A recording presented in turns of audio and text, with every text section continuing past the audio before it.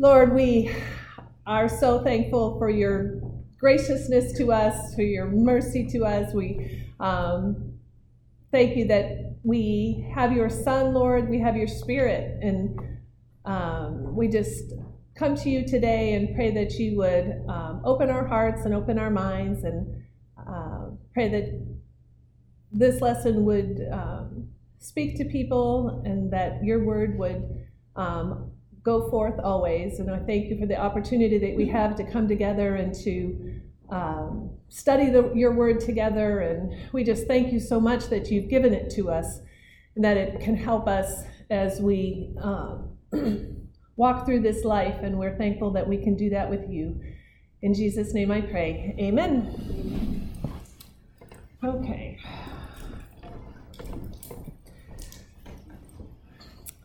Okay, so the information from this lesson was taken from a book called What the Old Testament Authors Really Cared About. And the chapter that I took this from on Daniel was written by Boyd Stevens, PhD, who's a professor of Old Testament studies, so definitely much smarter than I am. And so this is really his lesson, not mine, but I really enjoyed how he pulled out the main themes in such a way that you can see how the book of Daniel applies to our lives as well. So hopefully you will enjoy it too.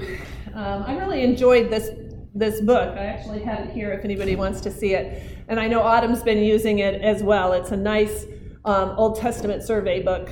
So if you don't want, 100 plus page commentary on, verse by verse, but you want kind of an overview, it's a really nice book for that.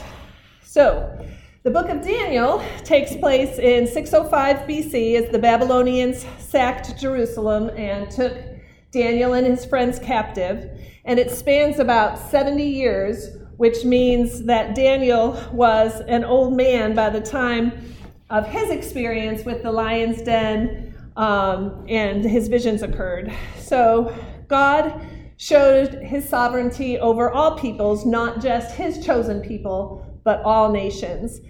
And so there are 5 major themes throughout the book. The first one is God's complete control of human history and human power.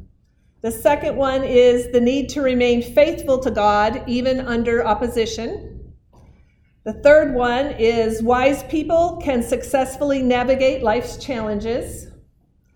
Number 4, human pride is evil and results in God's judgment. And number 5, God's kingdom will triumph over evil influences. So those are the 5 things that we're going to talk about today. So if you have your Bibles, you can open them up to Daniel because we'll be referencing several verses throughout the lesson. So the first one, God's complete control of human history and human power. In Daniel 2:21, it says, he removes kings and sets up kings. So initially it may have looked as God did not have complete control. After all, his people were conquered and taken into captivity. But we know from the prophets that we had already studied that God had warned them over and over that this was going to happen, and then stated that this would happen in judgment of their sin. One statement the author said that I liked was, Babylon's king and gods did not conquer Yahweh.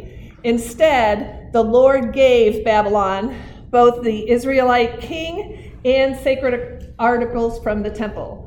So in the first part of Daniel 1, verse 2, it says, and the Lord gave Jehoiakim, king of Judah, into his hand with some of the vessels of the house of God. So even there we see God's control over their being conquered. So there is no doubt that God was still in control of everything that transpired. God protected and blessed Daniel and the others during their captivity.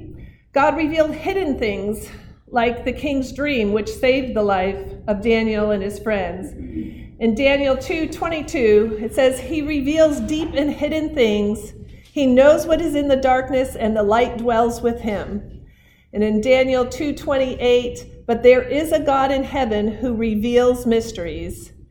And in verse 47 of chapter 2, the king answered and said to Daniel, "Truly your God is God of gods and Lord of kings, and a revealer of mysteries, for you have been able to reveal this mystery." So, though his chosen nation had been conquered, God remained in control over all the nations, including Babylon, and he ruled the kingdoms as he wished, as King Nebuchadnezzar discovered.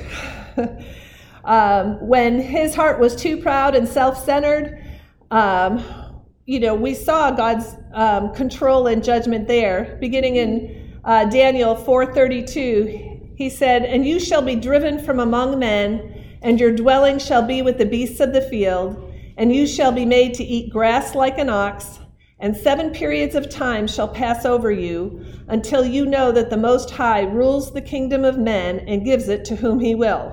And of course, that is exactly what happens. Immediately, the word was fulfilled against Nebuchadnezzar. He was driven from among men and ate grass like an ox, and his body was wet with the dew of heaven, till his hair grew as long as eagle's feathers, and his nails were like birds' claws. At the end of the days, I, Nebuchadnezzar, lifted my eyes to heaven, and my reason returned to me, and I blessed the Most High and praised and honored him who lives forever.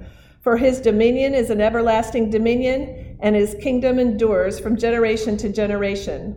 All the inhabitants of the earth are accounted as nothing, and he does according to his will among the host of heavens and among the inhabitants of the earth. And none can stay his hand or say to him, "What have you done?" At the same time, my reason returned to me, and for the glory of my kingdom, my majesty and splendor returned to me.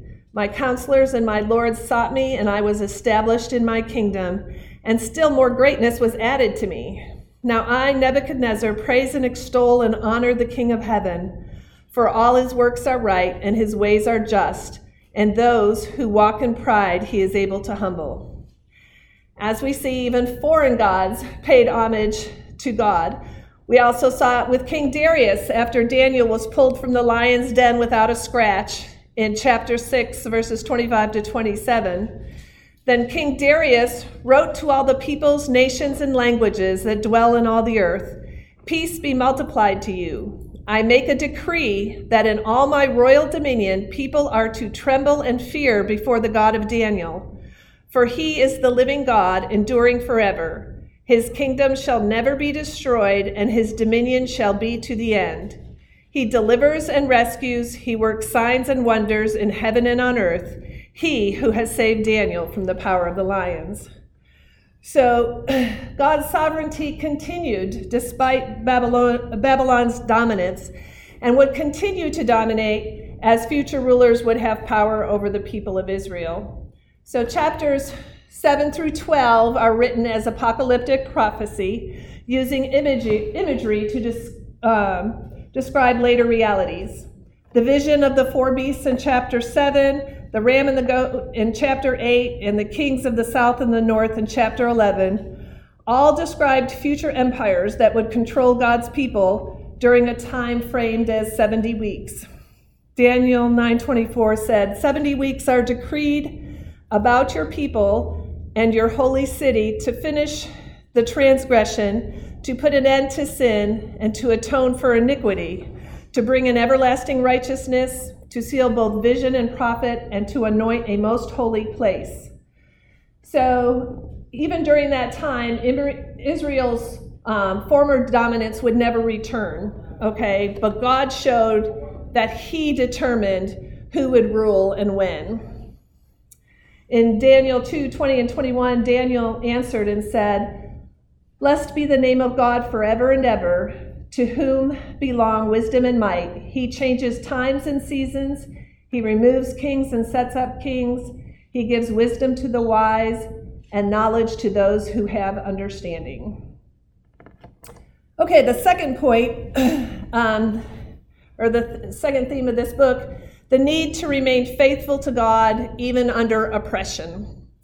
Israel would continue to be ruled by pagan rulers for many years, and would continually be under pressure to submit to pagan gods. And I don't know if you talked about it, but our group talked about it too, the pressures that we, in our culture, in our country, the pressures that we are under, to submit to things that are not Christ-like. So, and of course that question, do you give in to those or do you resist? And knowing that their decision could cause extra persecution or even death in some cases. The book of Daniel showed the Israelites that they needed to remain faithful and true to the one true God who was worth serving, whether through life or by death. As Paul wrote in Philippians 1:20 and 21, "As it is my eager expectation and hope that I will not be at all ashamed, but that with full courage, now as always, Christ will be honored in my body, whether by life or by death. For to me, to live is Christ, and to die is gain." I love those verses. So, Daniel and his friends, now this has nothing to do with anything. I don't know how old I was before I figured out that his friends' names were the basis of my dad sending me to bed for years. When it was bedtime, he always said, "Ashak, Meshach, and into bed you go." I don't know how Ashak came from Shadrach, but anyway, for years that's how he always sent us to bed. So anyway, Daniel and his friends were immersed in Babylonian culture as they trained for service in the royal court. But as we talked about, they drew the line at the foods that they would eat, and God granted them success in their training, which we saw in Daniel 1:12. "Test your servants for 10 days. Let us be given vegetables to eat and water to drink. Then let our appearance and the appearance of the youths who eat the king's food be observed by you, and deal with your servants according to what you see."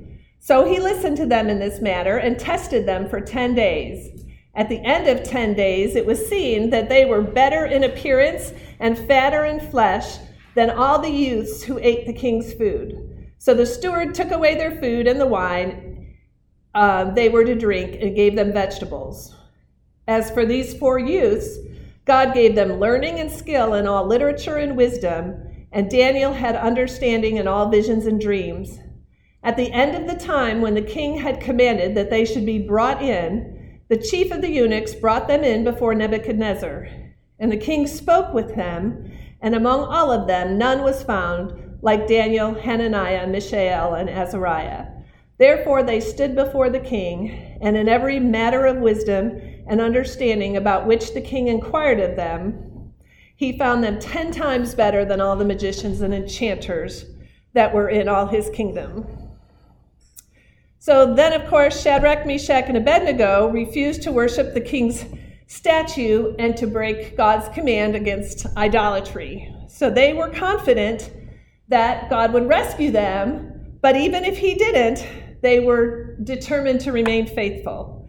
So in chapter 3, verses 17 and 18, it says, "Our God, whom we serve, is able to deliver us from the burning fiery furnace, and he will deliver us out of your hand, O king. But if not, be it known to you, O king, that we will not serve your gods or worship the golden image that you have set up."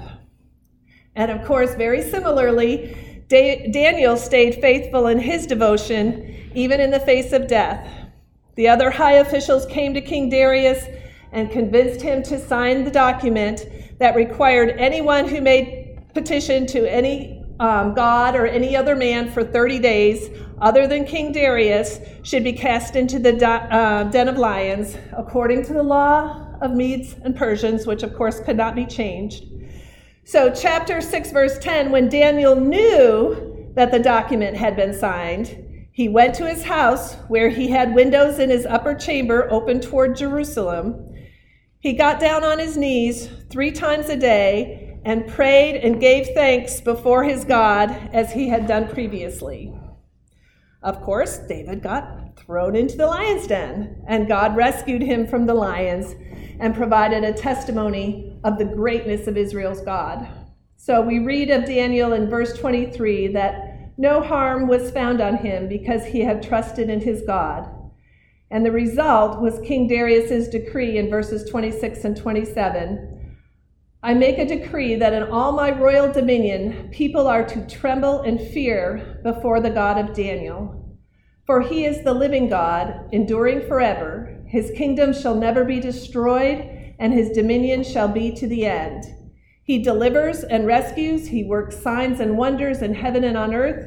He who has saved Daniel from the power of the lions. And of course, history tells us that God didn't save every faithful Jew during that time period, but the charge to remain true stays nonetheless. Okay, the third theme, wise people can successfully navigate life's challenges. So, in addition to remaining faithful, Daniel provided an excellent illustration of a believer who received wisdom from God, which set him apart from others and gave him the skill to handle the difficult situations that he was presented. So he very tactfully, that's a word I always have trouble with, tactfully, not saying it, doing it. He requested to change his diet and suggested the test that finally won him permission to do so. And the result is found in Daniel 1:20, as we read earlier. In every matter of wisdom and understanding about which the king inquired of them, he found them 10 times better than all the magicians and enchanters that were in all his kingdom. So we know that wisdom comes from God, and God granted Daniel the ability to interpret Nebuchadnezzar's dreams and Belshazzar's handwriting on the wall. In chapter 2, when all the wise men of the king were to be killed, Daniel wisely requested information, time, and then prayer. And I love that. I think if we all took that approach, information, time, and prayer, we would be much better off in our lives. And God answered by giving him the knowledge that saved his life and the life of his friends. His ability and faithfulness in carrying out those responsibilities, he was found to be without reproach. As we read in chapter 6, verse 4, then the high officials and the satraps sought to find a ground of complaint against Daniel with regard to the kingdom, but they could find no ground or complaint or any fault because he was faithful, and no error or fault was found in him. And of course, that repeatedly found him favor with all the different kings that he served. Significantly, what distinguished Daniel and made him so wise was his ever-present fear of God and intentionally drawing attention to God rather than himself. In 2:27, 28, and 30, he said, "No wise man can show to the king the mystery that the king has asked, but there is a God in heaven who reveals mysteries. This mystery has been revealed to me, not because of any wisdom that I have more than all the living, but in order that the interpretation may be made known to the king." Daniel illustrated how true wisdom comes from God and can guide a believer through the toughest challenges. Living in this sin-cursed world, our lives regularly present us with challenging circumstances, and God can also give us wisdom to handle them skillfully. It brings to mind James 1:5, "If any of you lacks wisdom, let him ask God, who gives generously to all without a reproach, and it will be given him." And then number 4, human pride is evil and results in God's judgment. And this is always the hardest one. I don't know of anyone who doesn't have trouble with pride at some point or another, or regularly.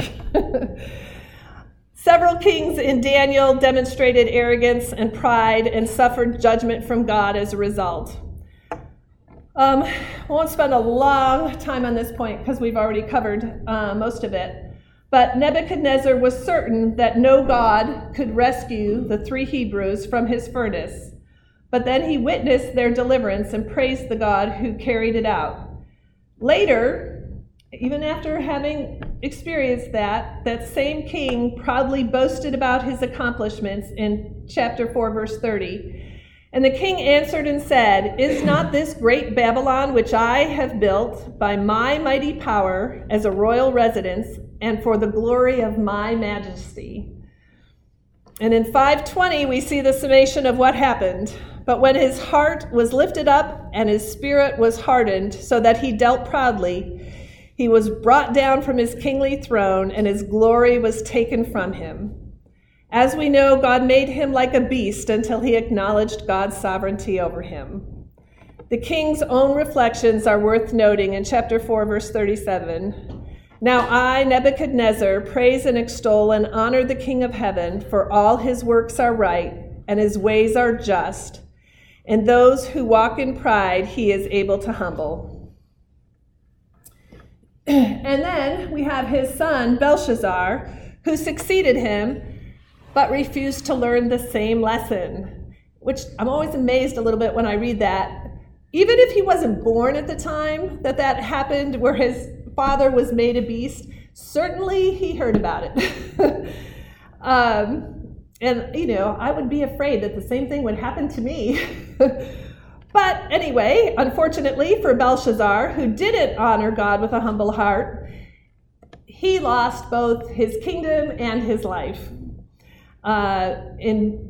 Beginning in chapter 5, verse 22, it says, "And you, his son Belshazzar, you have not humbled your heart, though you knew all this, but you have lifted up yourself against the Lord of heaven. And the vessels of his house have been brought in before you and your lords and your wives and your concubines have drunk wine from them. And you have praised the gods of silver and gold, of bronze, iron, wood, and stone, which do not see or hear or know, but the God in whose hand is your breath, and whose are all your ways, you have not honored." And of course, we know the days of his kingdom were numbered, and in verse 30, that very night, Belshazzar, the Chaldean king, was killed. So an unnamed future ruler portrayed as a horn in Daniel's vision would also exalt himself, as we saw in chapter 11. "And the king shall do as he wills. He shall exalt himself and magnify himself above every god, and shall speak astonishing things against the God of gods. He shall prosper till the indignation is accomplished, for what is decreed shall be done. He shall pay no attention to the gods of his fathers, for he shall magnify himself above all." So this would earn him God's judgment. "Yet he shall come to his end with none to help him," in verse 45. So God opposes the proud, as James 4:6 tells us. Everyone who is prideful without repentance will suffer God's judgment. And, we have no excuse because we have God's word, and we read all these stories and we know these stories are true accounts of history. And so just like Belshazzar, who didn't learn from his father's example, hopefully as we read it, we realize we need to learn from his father's example and what happened to him. And then lastly, the fifth was God's kingdom will triumph over evil influences, which is the best part. God's people would continue to be controlled and often persecuted by other nations. The book of Daniel reminded them and us that God's people and kingdom would eventually prevail. So we face injustice, we face hardship, but God will be true to his promise to erase evil, to deliver his own, and to exalt himself as king over all. In Daniel 2:44, it says, "In the days of those kings, the God of heaven will set up a kingdom that shall never be destroyed, nor shall the kingdom be left to another people. It shall break in pieces all these kingdoms and bring them to an end, and it shall stand forever." In 4 verse 3, it says, "How great are his signs, how mighty are his wonders. His kingdom is an everlasting kingdom, and his dominion endures from generation to generation." And then in Daniel 7:27, and the kingdom and the dominion and the greatness of the kingdoms under the whole heaven shall be given to the people of the saints of the Most High. His kingdom shall be an everlasting kingdom, and all dominions shall serve and obey him. So they are great verses to hang our hats on, as the expression goes, and just to really rest in. The truths of these texts are highlighted through the book in dreams or visions, each of which is interpreted. Daniel declared that after one like a son of man came with the clouds of heaven to the Ancient of Days, he was given universal authority. In Daniel 7, verses 13 and 14, it says, I saw in the night's vision, and behold, with the clouds of heaven there came one like a son of man, and he came to the Ancient of Days and was presented before him. And to him was given dominion and glory and a kingdom that all peoples, nations, and languages should serve him. His dominion is an everlasting dominion which shall not pass away, and his kingdom one that shall not be destroyed. Years later, Jesus identified himself with this figure, promising, you will see the Son of Man seated at the right hand of power and coming with the clouds of heaven, in Mark 14:62. As the Son of Man, Jesus was exalted or glorified through the cross and was given all authority in heaven and on earth from the Father. Authority to save and to judge, to bestow life and to punish unto death. Those who identify him will ultimately rule with him. To enjoy the future resurrection to life rather than to death, Jesus' call and promises are this. Everyone who looks on the Son and believes in him should have eternal life, and I will raise him up on the last day. John 6:40. So those who listen to this call in the present, even in the midst of deep suffering, can rest confidently in the hope that God's kingdom will triumph, evil will be erased, and universal peace will be enjoyed. In Revelation 21:4 and 22:3, it says, he will wipe away every tear from their eyes, and death shall be no more. Neither shall there be mourning, nor crying, nor pain any more. For the former things have passed away. No longer will there be anything accursed, but the throne of God and of the Lamb will be in it, and his servants will worship him. Which basically sums it up. So let's close in a word of prayer. Lord, again, we are so thankful for your word. And today, as we have studied the book of Daniel and just the rich fullness there and the parallels to your Son. And as we approach Easter, Lord, our hearts are full with his resurrection, that he lives and he will be in control of every nation. He will be destroyed, and he will come and set up his own